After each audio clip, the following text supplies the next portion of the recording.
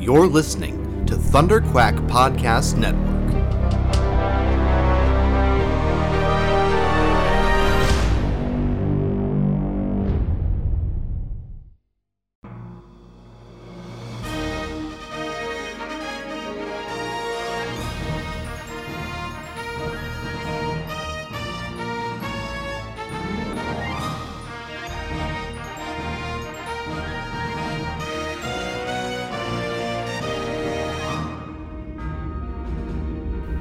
So you think you've got what it takes to join the Alliance? Can you say the same thing when you're pitted against the Emperor's legions of stormtroopers, led by his Sith enforcer Darth Vader? Mind you, this is the Empire that wiped out the Jedi Order and took over the Republic in a near-perfect coup. The course you will take is a dangerous one, and we are vastly outnumbered. We need beings of courage, intelligence, and strength of will. Commanders Michael Cohen and Matthew Prenke are waiting to debrief you. As veterans of the Clone Wars, they are some of the best. They even survived the Jedi Purge. You are fighting for freedom and hope now, so go on, get moving. Oh, and Rookie, welcome to the Rebellion.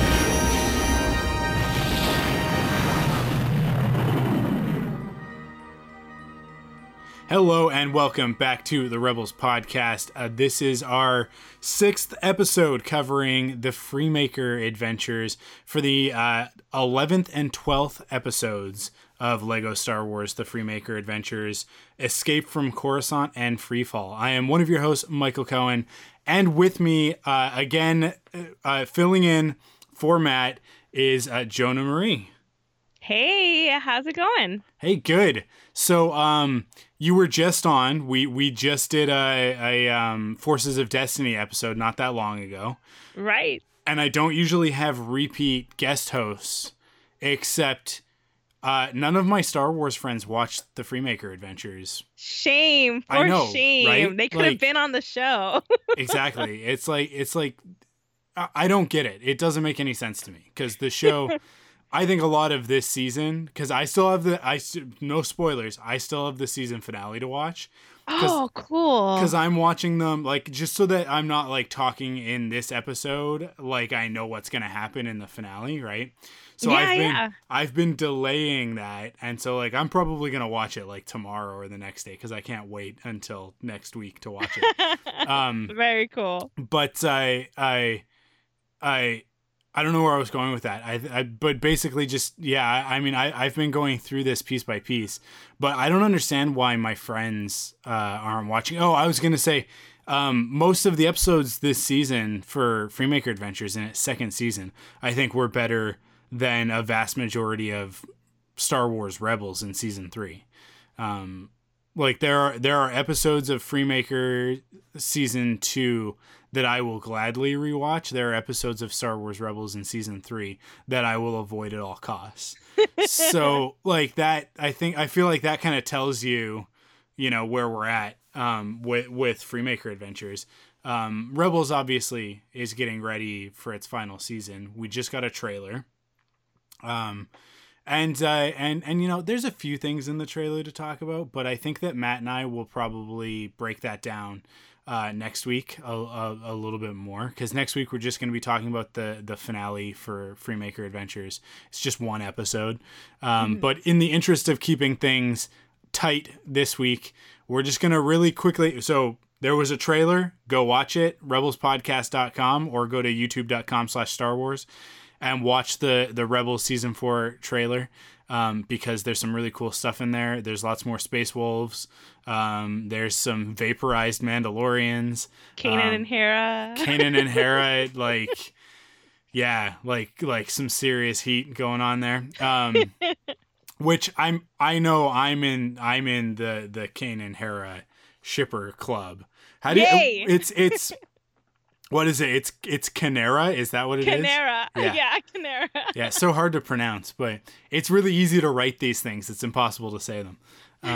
Just like a Star Wars script. But I like since day one, and I would go so far as to say since like day 0, because in So the first time that we saw the two of them together was in one of the shorts, right? Before the series premiered. And you got a little hint of it there. Just a little tiny, little sparky hint. And then A New Dawn. New Dawn. Just New Dawn. Yeah. A New Dawn, yeah. A New Dawn, yeah. In A New Dawn, like, there's serious overtones, undertones, overtones, midtones. All of the tones are that Kanan is totally into Hera. Oh, yeah. And why wouldn't you be? Because Hera is amazing. The best, yeah. So, yeah, I mean, we've all but gotten Space Mom and Space Dad confirmed. So, that is probably the thing that I'm the most excited about in season 4 is just them finally solidifying that relationship moments before Kanan dies. And I feel like I'm emotionally prepared. It's like when a pet gets sick and you're like, oh, my pet is sick. No. Oh, this pet's probably not gonna. No, this cat's 9 years old. It's sick. There's nothing I can do about it. And then you just you emotionally prepare yourself for it. That's where I am with Kanan. It just doesn't, no matter how much you prepare for it though, it's just. Oh, it's still gonna hurt. It's still gonna hurt. But I think that I'll be able to accept it a lot easier. It's gonna hurt. Like, it's gonna hurt in my heart.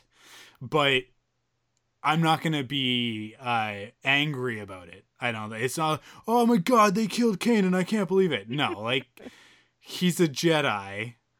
It's pre A New Hope. If Ezra makes it out of this, I'm gonna be sort of, cocking one eyebrow because it's like, wait a second. Rowan's they're existence. Jedi by their own definition. True. Yeah, so it's a different sort of approach that you can think of it. Is it from a different point of view? Sure. Yeah. But I don't expect Kanan. Their writing's been on the wall since the end of season 2, that's his eventual end of his story is him sacrificing himself for the rest of the Ghost crew. So I just say, like, that trailer was very much foreshadowing that for me. But enough about Star Wars Rebels. Because we have to get to the Freemaker adventure stuff, but before we do, it's really important that we acknowledge the Gundark in the room, which is that Colin Trevorrow has been relieved of his duties as the director of Episode 9, and again, we're not going to get into the weeds on this one. I'm sure Matt's going to have a lot to say about it. I'll just put it out there for anybody who's currently worried. I wouldn't worry.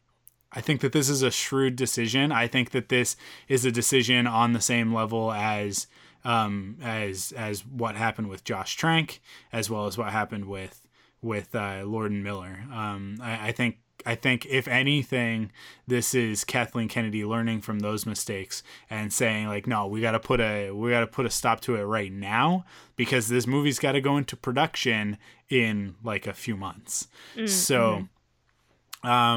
Yeah, and I mean, like, because of the fact that it's going to be a May release for that one, I think they have a little bit of extra time, so it's not like they're going to go into production in January, but probably like February, March is when they were expecting to, and now they're going to have to move quickly. I will say that my number one pick to replace him is Rian Johnson, because everything we've seen for The Last Jedi looks just impeccable. Like, just like, you can't argue with any of it. It's just like, okay, yeah, he's making a good Star Wars movie. I find it very amusing though that a lot of people want Rian Johnson without having seen the movie entirely, because totally, sometimes a book is very pretty, but once you start getting into it, you're like, well, this is not really what I expected. I think when you look at what he's produced that we've seen, right? Because obviously the movie is probably fairly close to done. As we're talking, like, this is September. We're a few months away, like 3 months away, basically from a Star Wars movie, which, oh man, the anxiety starts now. When do tickets go on sale? I'm just going to be refreshing my local movie theater's website. But I based on what we've seen and based on the way that he's talked about it, and I think most notably based on the fact that that a few of the people involved in the movie are and people like if the movie was off track, Mark Hamill would be like, yeah, I don't it's good, and that's all he would say. He'd just be like, or he'd just say something like, well, I guess you're gonna have to wait until December and find out. But he's not. He's like, you guys, I had an idea of what this movie was gonna be, and I thought I was convinced, and then I read the script and I thought, no, this is wrong. And then I talked to Rian Johnson and I was like, oh no, actually you're right. So when Mark Hamill, the biggest geek in Star Wars, is willing to say, trust us, the movie's going to be good. Don't read the articles. Don't watch the TV spot. Like, stay away, right? The hashtag wait for 8, right? I think that's Mark Hamill saying like this movie's going to be incredible and you guys need to don't ruin it. Don't ruin any of these moments. And like the thing that I'm dreading the most is that in the final trailer, which we'll probably get in about 2 months, in the final trailer, they're going to show Luke igniting his lightsaber. And if they do that, I'm just going to lose my mind because I don't want to see it in a trailer. I want to see it on the big screen, right? Right. And I want to sit through that movie until that happens going, is it going to happen? Just like I sat through The Force Awakens going, where's Luke? Right? Like I want, when he says it's time for the Jedi to end, I want us to have to wait for him to come around on that and for that moment to be green lightsaber, let's get to work sort of thing. Right. Yeah. So I all of that stuff makes me think that Rian Johnson is doing a fantastic job. And then just from a visual standpoint, the visual language that he's added to Star Wars that we've seen in the trailers is, it's just incredible. He's taken it and he's added this layer of sophistication that, the last time we saw that happen was the jump between A New Hope and Empire. And there were a lot of technological achievements in the prequels, but I don't think that they really like elevated the Star Wars franchise in the same way that the jump from A New Hope to Empire did. And then The Force Awakens did a few things to be like, oh, check out what we can do with Star Wars in the modern era. But The Last Jedi, there's just like that, the grit to it and sort of the visceral feeling of a lot of it. It just, that really, as somebody who went to film school and studied film, to me it's like, oh wow, like this is kind of a little bit of the flavor that I think people wanted from Rogue One that I think was missing a little bit, in terms of the visual language. Rogue One's story definitely had that and the characters had that grit, but I feel like visually it looked an awful lot like a Star Wars movie. But The Last Jedi looks like a Star Wars movie, but it looks like a Star Wars movie just like cranked a little bit higher on the contrast and the grainy grittiness of it, and I really like that. So yeah, like just all that stuff comes together to make me go like, just let him finish the trilogy. Like if he's doing a good job with The Last Jedi, then just let him run it into the end zone and spike it. So Gotcha. And the other part of that is that I just don't think that there's time. I don't think there's time for them to make another misstep. I think that when they hired Ron Howard, like that was the sort of the canary in the coal mine of like, things are hectic, things are a little bit crazy. We need an expert to come in and do this that we don't have to watch, right? That like Kathleen Kennedy can be like, you've got this, right? Because I have this other fire over here that I have to deal with that I haven't told anybody about yet.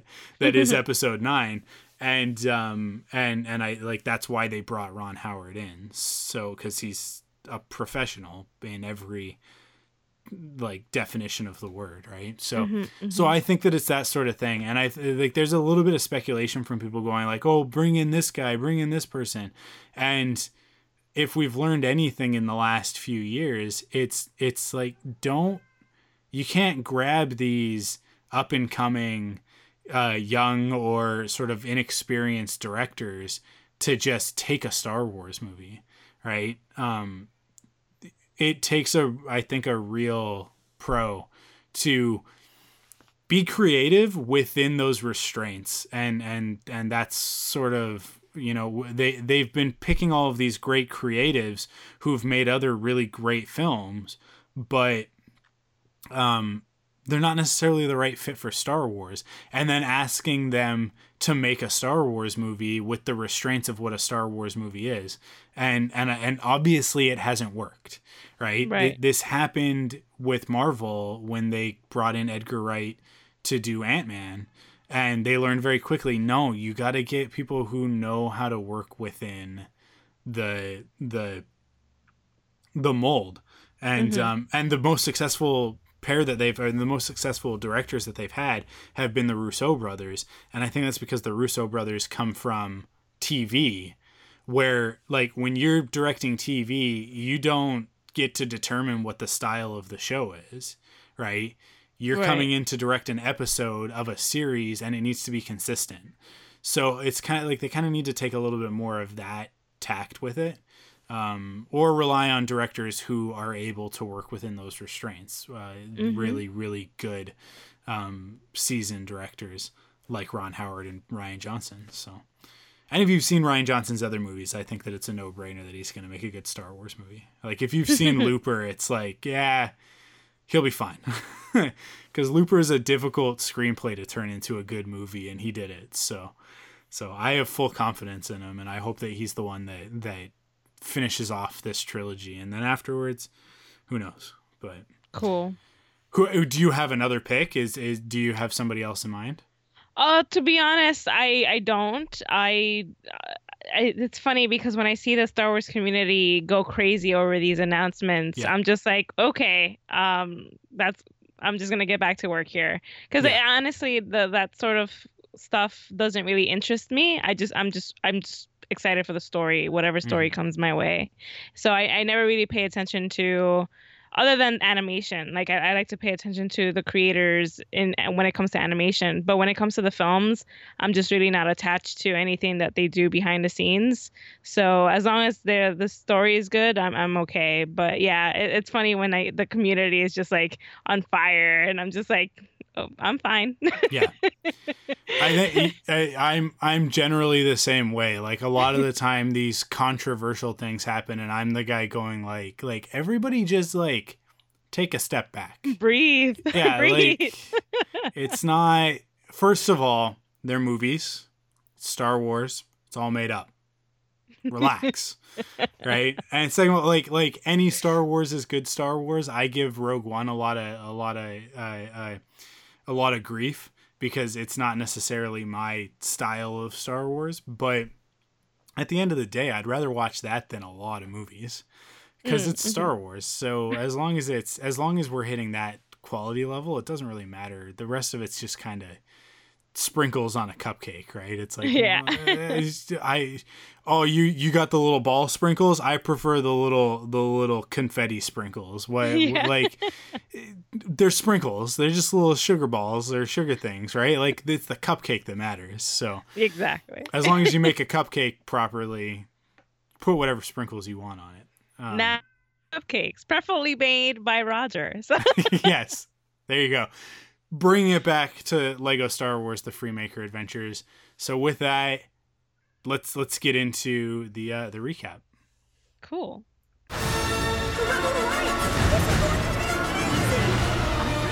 Freemaker is as good as mine. What do you want? General Syndulla sent me? Imagine making a single ship that could turn the tide of this war. The Arrowhead. I can build it. Lego Star Wars: The Freemaker Adventures. breaks. Okay, so we're starting with Escape from Coruscant, which picks up immediately where the last episode left off, with Rowan has been captured by Darth Vader and he's being brought before Palpatine. It's just like it's Palpatine and Vader, I think, are probably the best part of the show. Oh yeah, for my money. They're Like, hilarious duo. They're so good. Like the way that they play them off as like the thing that I really love is that Palpatine is inept. Graballa is inept. You know, like so many of these characters are just dummies in this version of Star Wars. But Vader and MOC are not. And like Vader is still very capable even within the Lego Star Wars world. He's got his good comedic moments as well, but for the most part, he's pretty intimidating even in Lego form, which I think is a testament to the character, right? But especially how he manipulates Rowan later on. But Palpatine's character in Freemaker Adventures is just so amped up and heightened, and I love it. And I like the when he starts giving his whole like dark side pitch to Rowan, like he's got the PowerPoint presentation, the dark side in you. The dark side. It's so good. It's just played up in such a pitch perfect way, and the thing with it, I think it's really difficult to keep that character consistent when he's being that silly and out there, and it's different from the movie version of the character, but they manage to always hit that perfect tone where he's never too silly, he's always like just silly enough, right?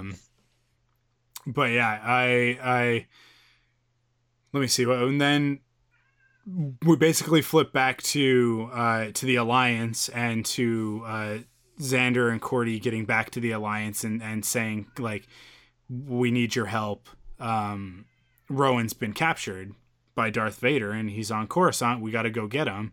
And they're, you know, it's these are the moments where like the real Star Wars starts to kind of infringe on the Lego Star Wars. And you get this moment of like, sorry, but there's a second Death Star and I'm afraid that we're going to have to deal with that. Like that is way scarier than, you know, the fate of one person. Right. Like it's a much larger thing. And it's this terrible decision that the Alliance Council has to make. And especially, Hera is one of those characters. Right. That's there. And, you know, we know Hera incredibly well.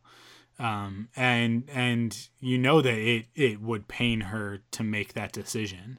It's like, I'm sorry, but you know, the rebellion kind of comes first. We have to stop the Empire, before they can complete the second Death Star. Right. I mean, it sticks to her character really, because she's always been that way. You know, she always thinks of the bigger mission, the bigger picture at hand. Yeah, I mean, in the trailer for season 4, there's even a moment where Kanan kind of calls her out on that, of like, sort of saying, what's more important to you, the rebellion or your family, right?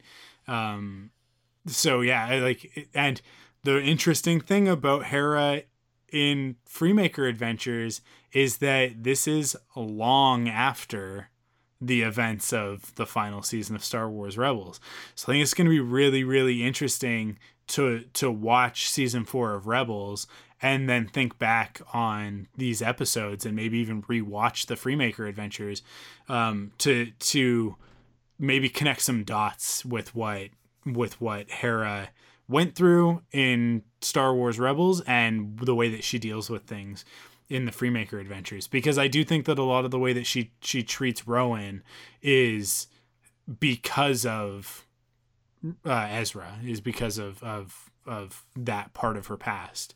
Gotcha. So I like, you know, the sort of looking towards the rebellion and almost turning your back on an individual rebel.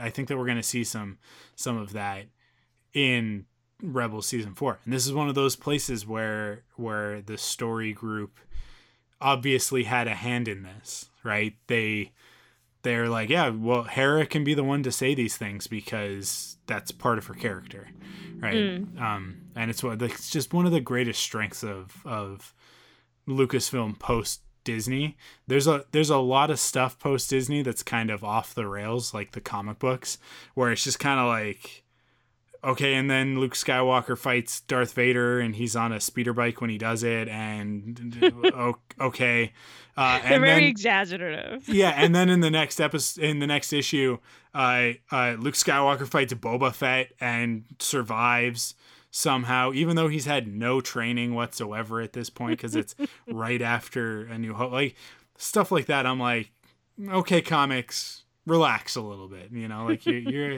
you're trying to be a little bit too cool. It's like when somebody shows up in a leather jacket and you're like, you're not pulling that off. But with the animated stuff, they've done a really good job with the story group of making sure that all these things are connected. And I'm still waiting for Freemaker Adventures stuff to filter backwards into other things. Same. Because I feel like, I mean, the fact that there aren't that many adults in the community, in the Star Wars community, watching this show, there certainly aren't as many as there should be. I think like that colors the way that information flows. It's very easy for it to go from Rebels into Freemaker Adventures, but the other way around, it doesn't seem like they're as conducive, because there's like, well, how do we explain force builders and that sort of thing. But because it's like, it makes sense when it's bricks, but doesn't necessarily make sense. I've been talking a lot about the force builder thing throughout this season, and whether or not characters like Anakin and Rey are force builders, and that's one of the reasons why, like if it were a Lego version, them just building with the force would make sense, but because they're characters in the mainline Star Wars, it manifests in different ways. We see it in different ways because obviously the world's not made of bricks.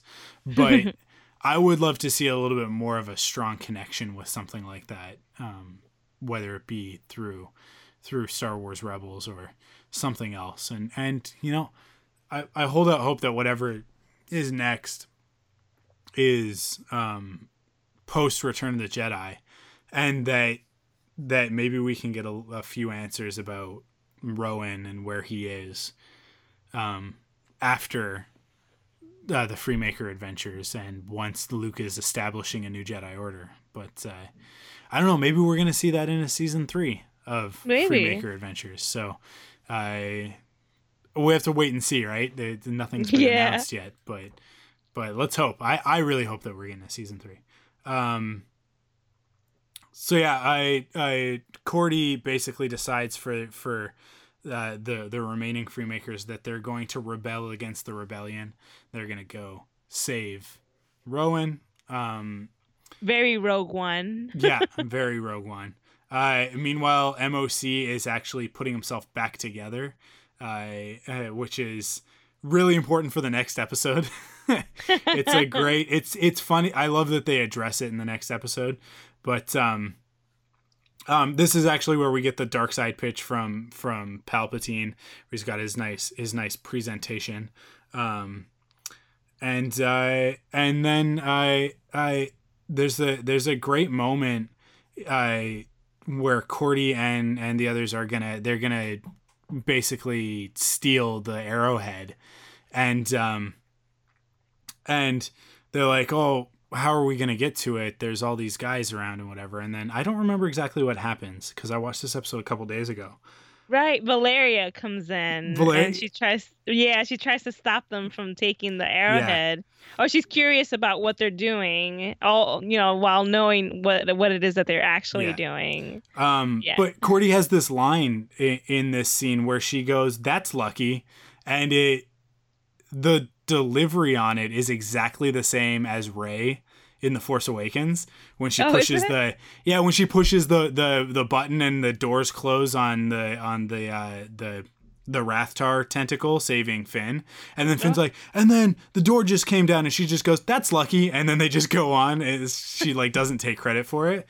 The delivery on that line was exactly the same, and that line is from The Force Awakens. So I just thought that was really cool, because we're really used to getting dialogue references from the original trilogy, and occasionally you might get one from the prequels, something like "Hello there," or I thought you'd be taller, something like that, right? Like, because another Happy Landing is a good one to bring up, but we don't get as many from the prequels. We certainly don't get a lot from the sequels yet, because they're so new.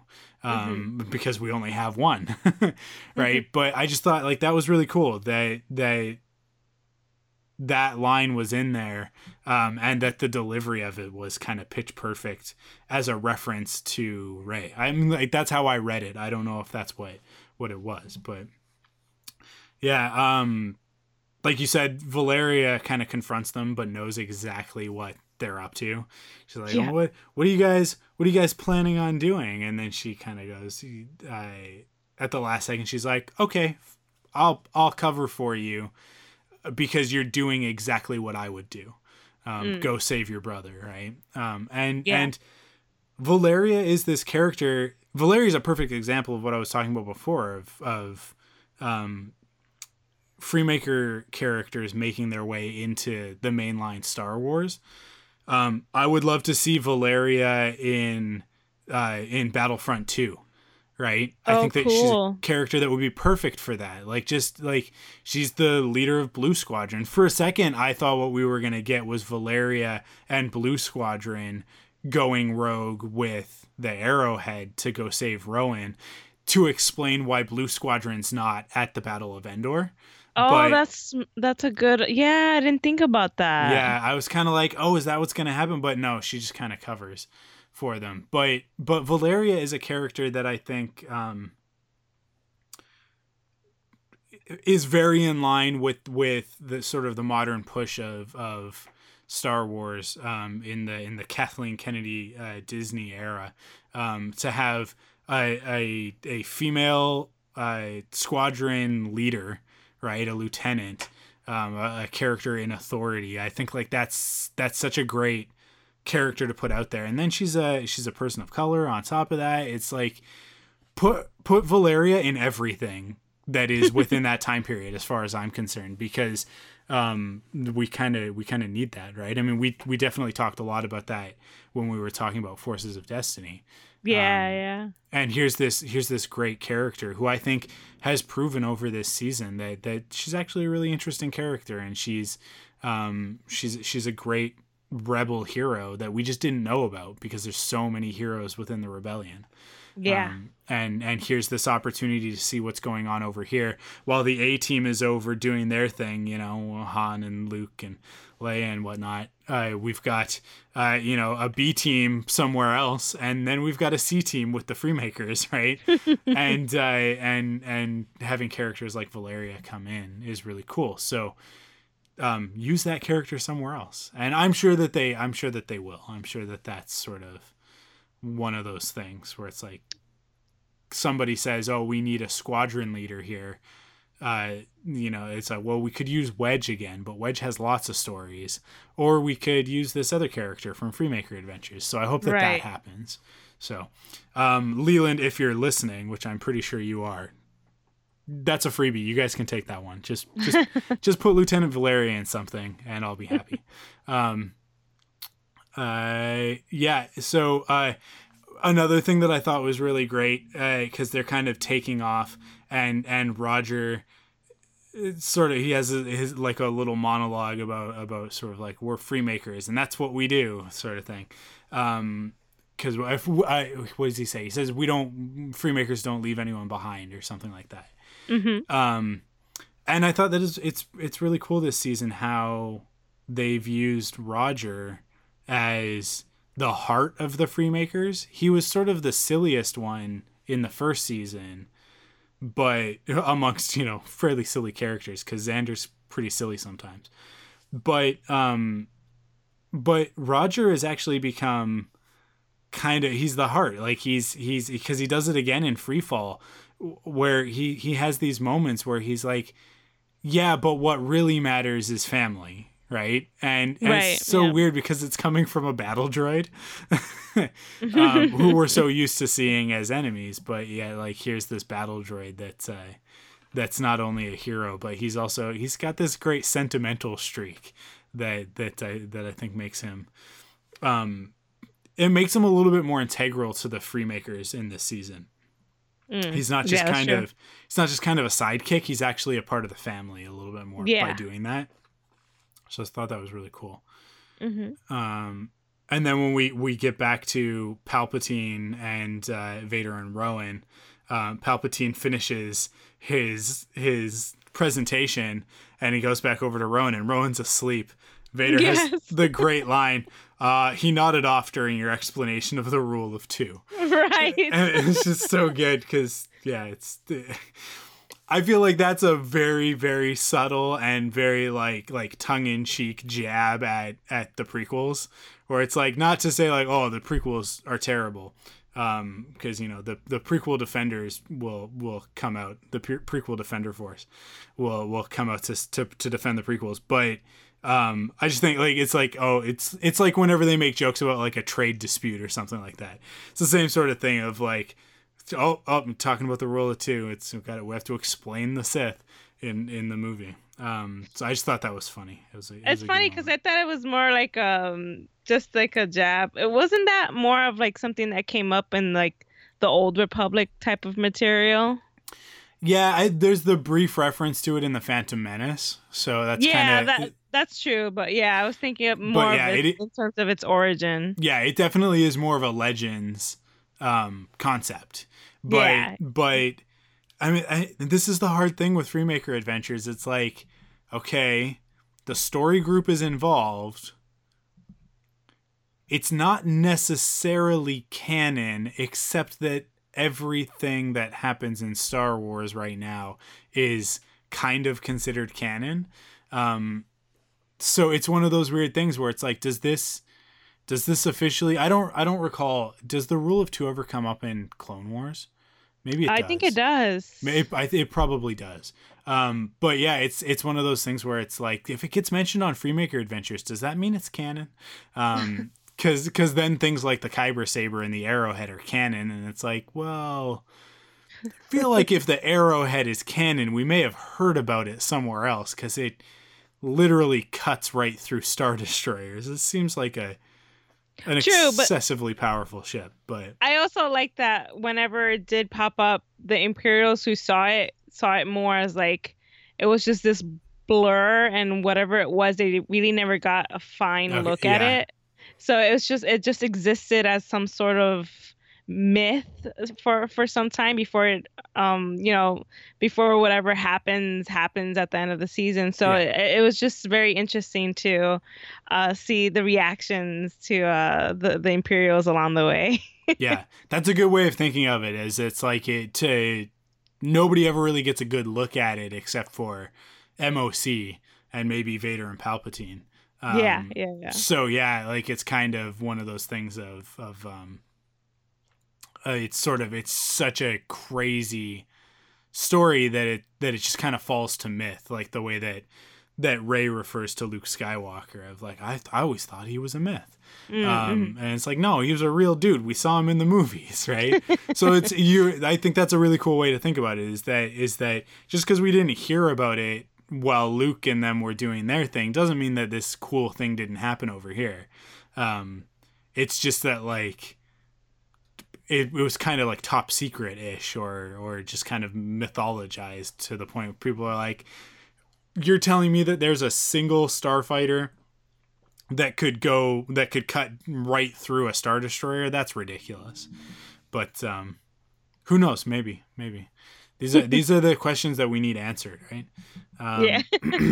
I love at the end of that presentation that Palpatine was putting together, there was sort of like a promotional gift at the end where he's like, with a red lightsaber. After you get the red lightsaber and the cloak, you also get a limited edition calf mug. Yeah. I want one of those because if you go to the Lego store, you can get Lego mugs, and I really want a Lego mug with it's got the Imperial logo on it, right? Yeah, that would be a pretty cool. Yeah, I want the one with the Palpatine's face that says best emperor in the galaxy. Yeah. Awesome. So Xander and Cordy, along with Roger, show up in the Arrowhead, and they manage to break through the Imperial blockade pretty easily, like we were talking about. The Arrowhead cuts through a Star Destroyer like a hot knife through butter. So, and then the butter explodes and takes out another block of butter. But the analogy's falling apart, but you guys get what I'm saying. And meanwhile, the mind probes come out, and there's like the pile of them, and Rowan's just been resisting all of the mind probes, which I think is really great. But Vader manages to retrieve the location of the Kyber crystals himself, just sort of, not even necessarily fully with the Force, but just kind of through reading Rowan's reactions to things. It's like he can get kind of an impression of it. And the thing that I really like about this is that it implies that Vader had the same sort of ability that Kylo Ren has in The Force Awakens, which is one of those things where people are always like, I don't understand. If Kylo Ren could do that, then why didn't Darth Vader ever do that? And then you kind of go, well, maybe he did. It just kind of happened off screen in A New Hope when he was trying to get the location of the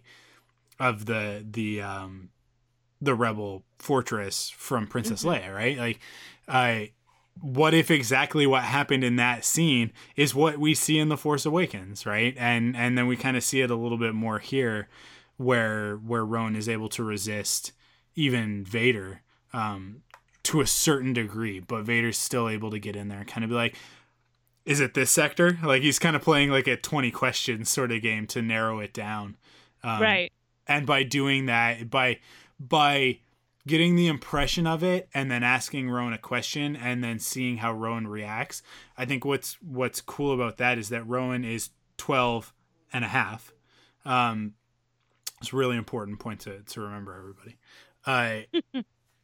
Because he's so young, his power with the Force might be really high, but he's still just a 12 and a half year old. So, his emotions might get the better of him in certain moments. And so Vader trying to he's using the Force in conjunction with just good old fashioned interrogation techniques. And that's how he's able to discern it. And the thing about that's great is that MOC wouldn't have been able to do that. Right? No, yeah. And it shows where Vader is, even though, we've seen MOC kind of one-upping Vader in a lot of respects this season. At the end of the day, Vader is Vader, right? So it was really cool for him to kind of get his moment this episode. Right. Where he knows how to play on Rowan's fear and extracting the things that matter to Rowan. The fear of failing the rebellion, the fear of failing his family, and then that's how he's able to get his hands in there. The same way he does with Luke when he's able to just kind of get into Luke's mind and be like, oh, you have a sister as well, right? And then he just kind of plays on that thread until it breaks. And that allows him to get the upper hand on Luke for a moment. Actually, it kind of backfires on him a little bit, but he thinks he's getting the upper hand on Luke. But yeah, I just love it when these things can sort of bring a little bit of consistency, and connect some dots that aren't necessarily as strongly connected. But Vader figures out the location of the crystals while the Freemakers manage to infiltrate the Imperial Palace, which I'll just point out again that the Imperial Palace is the Jedi Temple, which which came from expanded universe novels, like Legends novels, and then now is canon through the Freemaker adventures, as well as I think maybe it's Lost Stars also had a Yeah. scene where they had an Imperial ball there. Yeah. And then I think there might be a reference or two in Aftermath. And I want to say maybe in oh shoot, what was the comic? The one about Poe's parents. Oh my God, it's totally escaping my memory. Yeah, I can't think of it, but people know what I'm talking about. The 4-part comic series, which if you haven't read, you should read. But yeah, I just love it when they do that. It's like last season when we got to see the Theed Palace had been turned into a museum in honor of Palpatine, which had actually come from expanded universe material as well. It's one of those things where it's like it's serious in the expanded universe material that it was in, but it's kind of played as silly in this context with Freemaker Adventures. So I just like how they kind of like they reinforce some of that stuff, but they can do it in a little bit of a subversive way. And they never flat out, like, they never point it out to you, even though we get so many establishing shots of the palace, and we know that it's the Jedi Temple because it's so distinct with those 5 spires. Right? Mm-hmm. Like, it's like we saw it so many times in the prequels, and then in the Clone Wars, you lose count of how many times we see that establishing shot of the Jedi Temple. So to see it under Palpatine's rule it's always one of those things that reminds me, it's like, okay, yeah, we're having fun. It's Freemaker Adventures, but Palpatine's still a bad guy, right? Like, this is still Emperor Palpatine we're talking about, where he's perverted the Jedi Temple into his personal palace. I love that that Xander and Cordy managed to grab some disguises, but as they've broken the blockade, there's the Imperial officers who are like, but Palpatine said do not disturb, so I order you to do it. And then the other guy's like, I order you to do it. And then the last guy turns, he's like, I order and then he has to go and he gets zapped. Yeah, poor ensign. Yeah, and then they kind of just continue that, and then MOC shows up, and Roger's got to kind of deal with him, until MOC gives up, in quotes. While that's happening, Xander and Cordy manage to rescue Rowan using their disguises. And then as they're about to make their escape, they're just about to get away, MOC turns up like the bad penny that he is, and he steals the arrowhead. Yeah, ripping Roger apart. Yeah. But this leads to a really great moment on the ground where Rowan uses the Force to put back together one of the TIE fighters that the arrowhead had destroyed, and then they all pile in and escape, as the title says, escape from Coruscant. But unfortunately, MOC is pursuing them in the arrowhead, and that's gonna be a tough ship to outrun in a rickety old TIE fighter. Right, a TIE ugly. Yeah, exactly.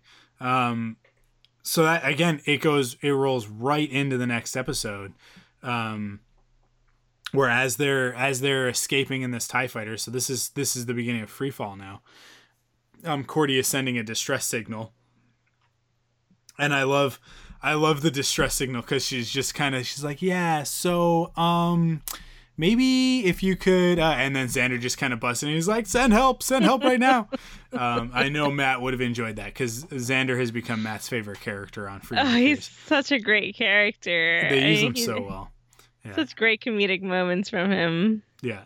And then the Freemakers get this moment of like, well, we can't outrun the arrowhead in this TIE fighter, So let's just surrender, because, we'll just surrender, we'll get captured, and then we'll escape, just like we escaped this time, and just like we escape every time. To which MOC is like, yeah, except that my orders are to destroy you. So Yeah. they're like, oh man. And then he this is the failing of every cartoon bad guy, right? And MOC is no exception.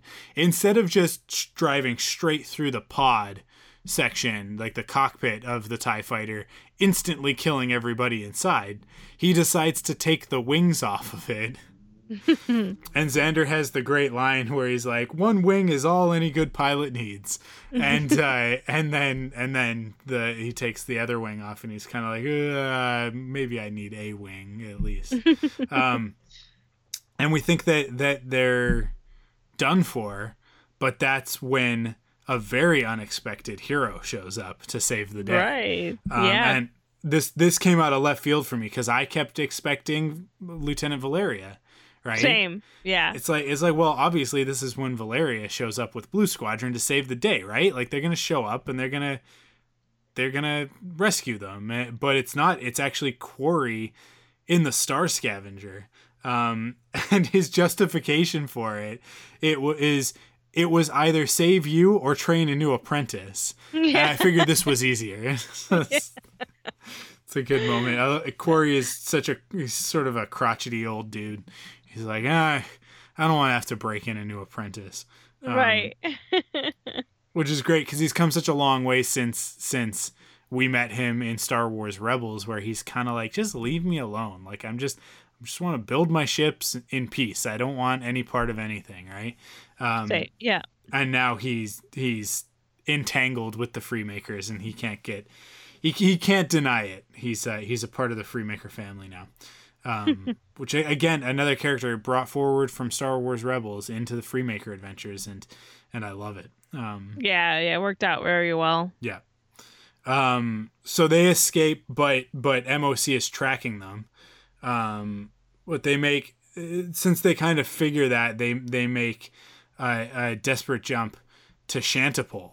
Of all places, which Shantipole, if people don't remember, is the planet that Quarry was on in Star Wars Rebels. So that's going to be really important as they enter the atmosphere, and the storms force MOC to turn back, but the Star Scavenger keeps going, and it actually shuts down for a few minutes before it comes back on, and then they manage to land at Quarry's old shop, but just barely. And Quarry has another great line. This might be one of my favorite lines in the entire series, where he goes, "Young people, always screaming." Yeah. It's too good. Quarry's too good. Yeah, I love how the ship, when it was almost tipping over, it was very similar to how the Phantom was tipping over when they had landed in Star Wars Rebels. And that was pretty neat callback. Yeah, it's one of those great Star Wars moments where it's the reflection, right? It mirrors a moment from another Star Wars story. So it's these are all of the things that we need to be writing down into a manifesto to get everybody else to watch Freemaker Adventures, because it's like, I think that people have this idea that it's just silly because it's Lego, and it's like, no, it's a real Star Wars story. It's no less valid than anything else. Yes, it has silly comedic moments, but it still has everything that Star Wars needs to have. Exactly. Yeah. And that's what's important about it, is that it's like, okay, you can be silly and you can be out there and you can introduce a character like Grabala because you've earned our trust with the fact that all of the Star Wars elements that need to be there, they're there, right? And then you can push it a little bit farther. You can have something funny happen because we're already in Star Wars. Now it's just like, okay, but it's the silly version of Star Wars. It's okay, we can do that. MOC remains in orbit, which kind of stops them from being able to escape. And then Roger has a great moment where he's kind of like maybe we can appeal to him, and maybe just like with interpretive dance. And Roger starts, I think Xander or somebody is like, oh, that's a great idea, to one of the things that Roger says, but Roger seizes on the dance part, so he just starts dancing in the background. Yeah. And then we cut across the galaxy to Vader aboard the Death Star, unloading all of the kyber crystals that Graballa has mined for him. Mm-hmm. And there's the great thing about this scene is that Graballa the Hutt was on the second Death Star. Yeah. He was there. And I wonder, like, I guess this would have to, like, we are firmly in the time period of Return of the Jedi now, because Vader is on the Death Star. So for Vader to, like, when Vader shows up at the beginning of Return of the Jedi, that's an important moment, because I think, is it Jerjerrod who's in charge of the second Death Star? I think he kind of has that moment of like Lord Vader. He's kind of like, oh, we've been waiting for your arrival, sort of thing. So I don't imagine that he was there beforehand. So this is the moment where we actually start to cross over. So the rebels must be massing at Sullust at this point in time, right? While the rest of this is happening. But it's just, right. I love how they've played with the time period, and how all this other stuff is happening while Return of the Jedi is happening, or sort of in the lead up to it, filling in a lot of the blanks for us.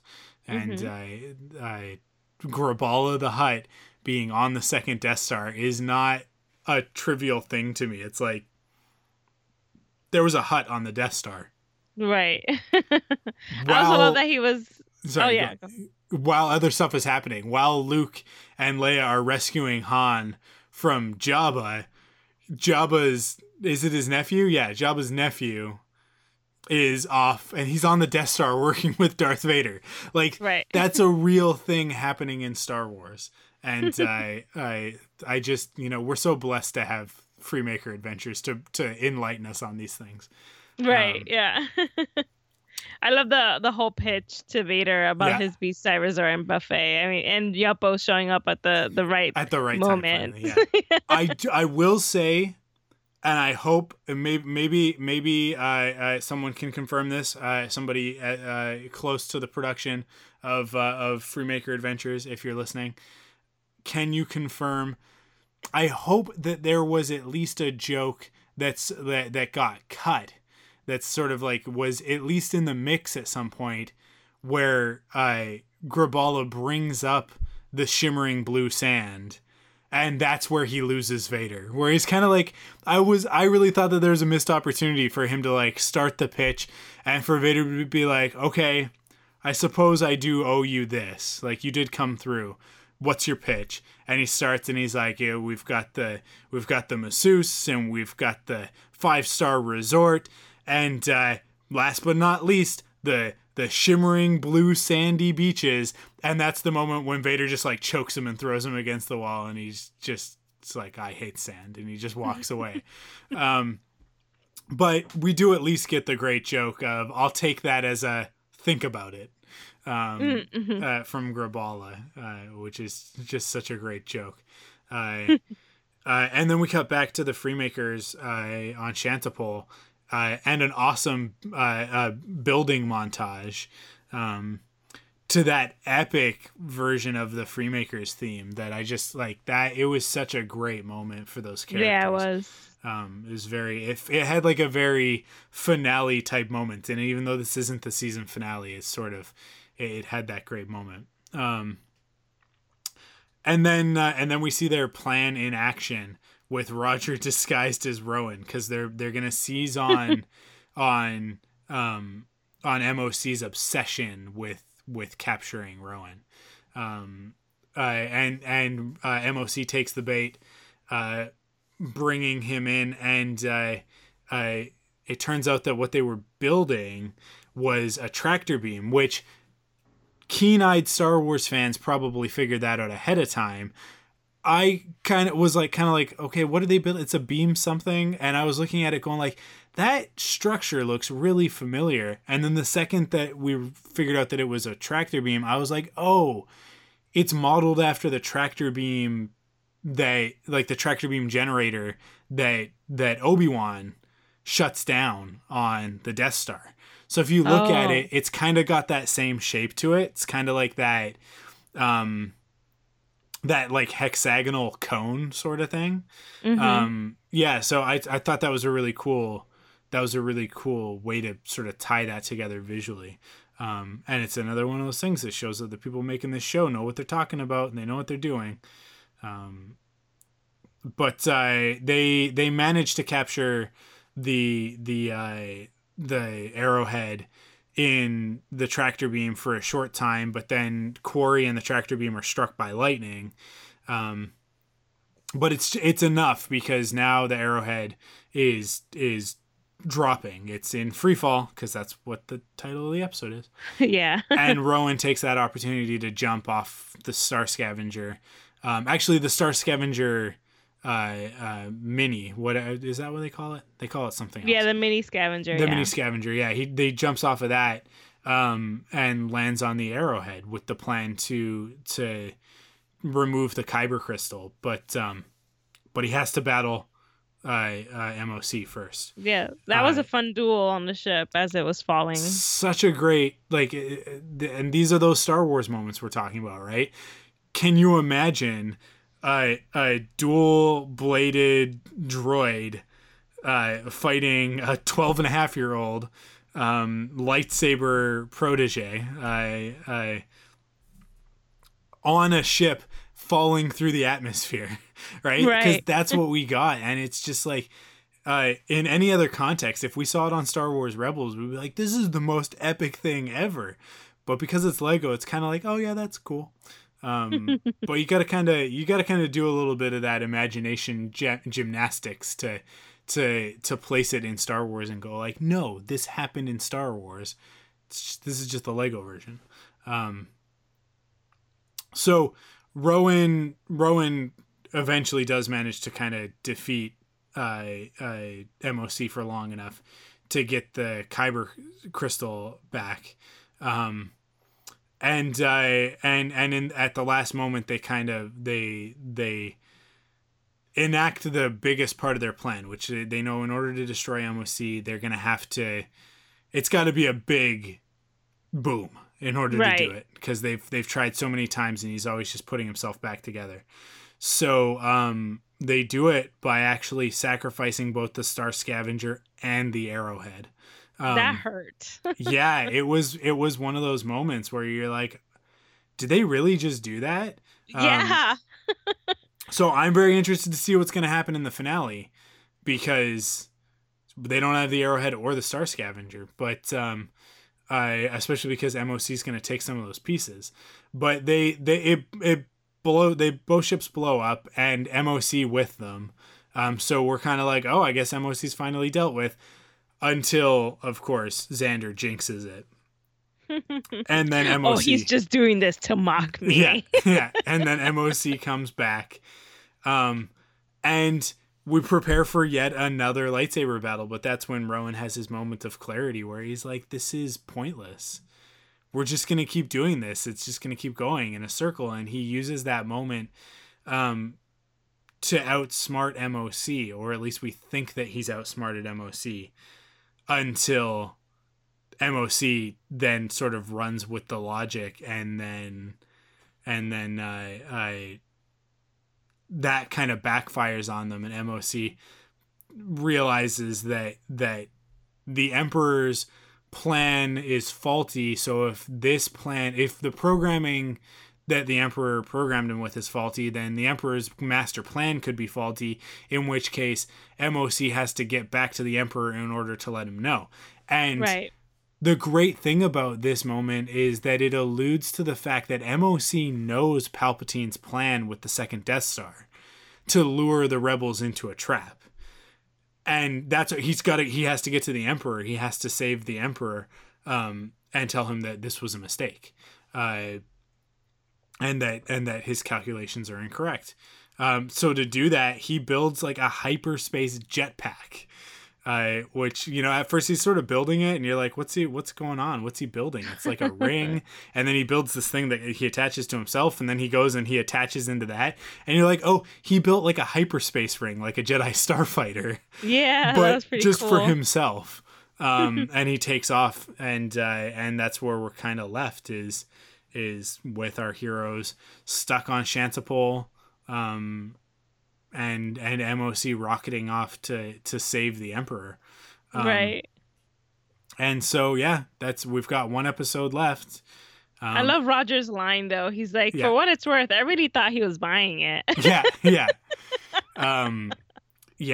So, and then that's it. It goes into the credits. And you're like, that's amazing. It is. It's so great. And it's really cool because I think that you could probably watch the last 4 episodes together as like a movie. Oh yeah. Yeah, so I'm excited to watch the last episode of the season. I've been delaying myself that gratification so that I can be speculative in an episode like this where I can go, oh, where are they going to go with this, right? But where do you think they're going to go with this? Well, obviously they're going to build some sort of a ship with what they've got and get to Endor just in time, or intercept MOC possibly. But I have to imagine that we're gonna see Rowan and the Freemakers and MOC and how they are tangled up in what happened at the Battle of Endor, and that maybe what happened with them happened on a different part of Endor, or a different area, or maybe on the Death Star or something like that while everything else is going on. I would love it if we got to see 2 things. If we get to see a little bit of our A-team and where they are in their Lego versions, because we've seen Luke and we've seen Leia already this season. I would love to see Han, because it would be the first time we see Han in Freemaker Adventures.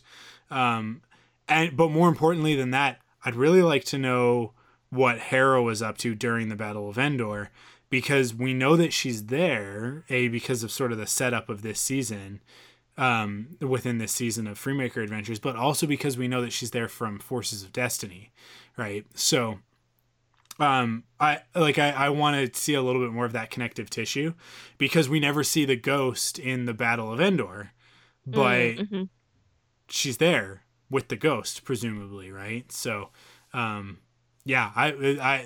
kind of like to see that. I'd like to see if there's a connection there. And we've seen Hera, but we haven't actually seen the Ghost this season, right? That's true, yeah. So we haven't seen the Lego Ghost. So I would that would be really cool to see.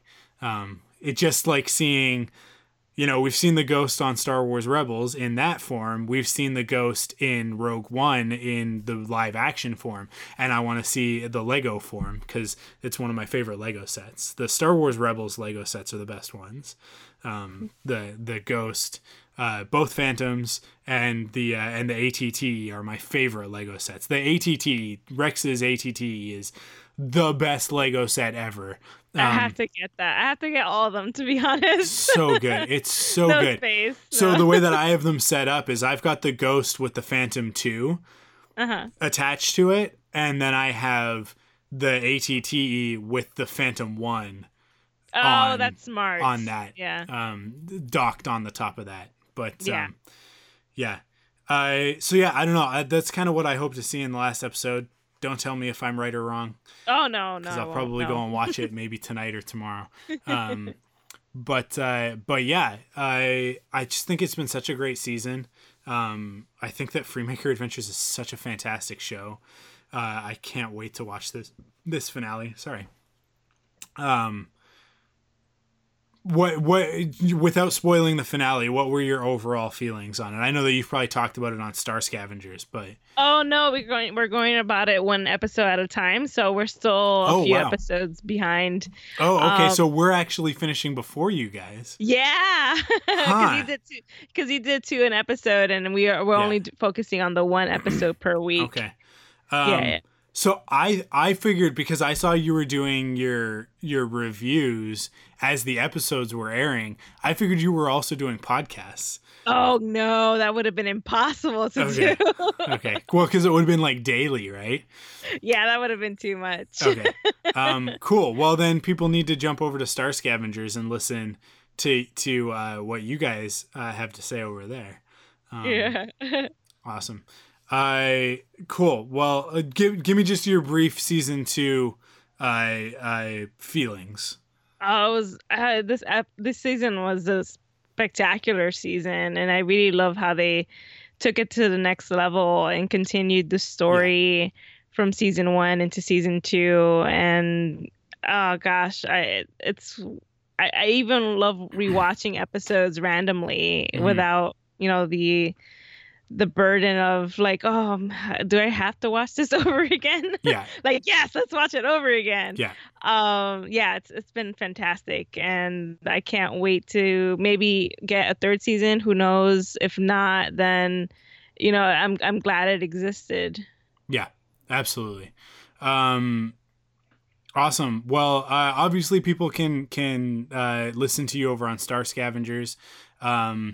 They can let everybody know what are all the things that they can listen to you and find you at.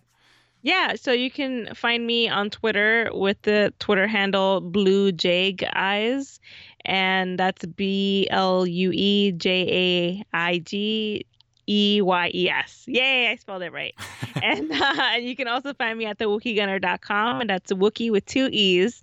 A lot of people start spelling it with 1. Yep. And then you can also find me on several podcasts, including Star Scavengers. Cool. Awesome. Well, thank you so much for filling in for Matt this week. He'll be back for the finale next week. But that does it for us.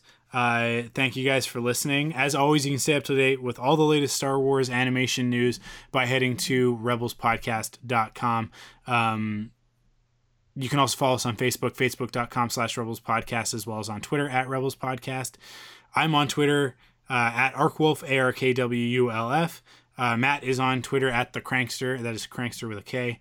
We're going to be transitioning to Rebel Cells soon, but it's going to happen. I figured I actually should wait for us to finish Freemaker Adventures so that we're not putting out episodes, because the most complicated thing about moving over to Rebel Cells is getting all of the feeds running properly, and I don't want to do that as I'm also adding episodes.